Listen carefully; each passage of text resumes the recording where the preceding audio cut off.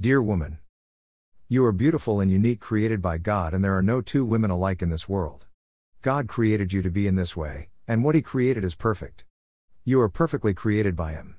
The matter is that the only thing which makes a woman keep her creation designed to place in beauty is to fear God, as Proverbs 31:30 says, "Favor is deceitful, and beauty is vain, but a woman that feareth the Lord, she shall be praised."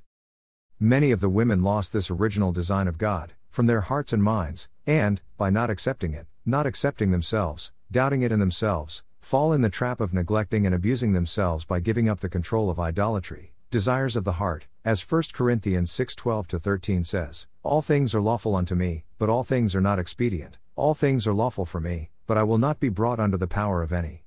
Meats for the belly, and the belly for meats, but God shall destroy both it and them.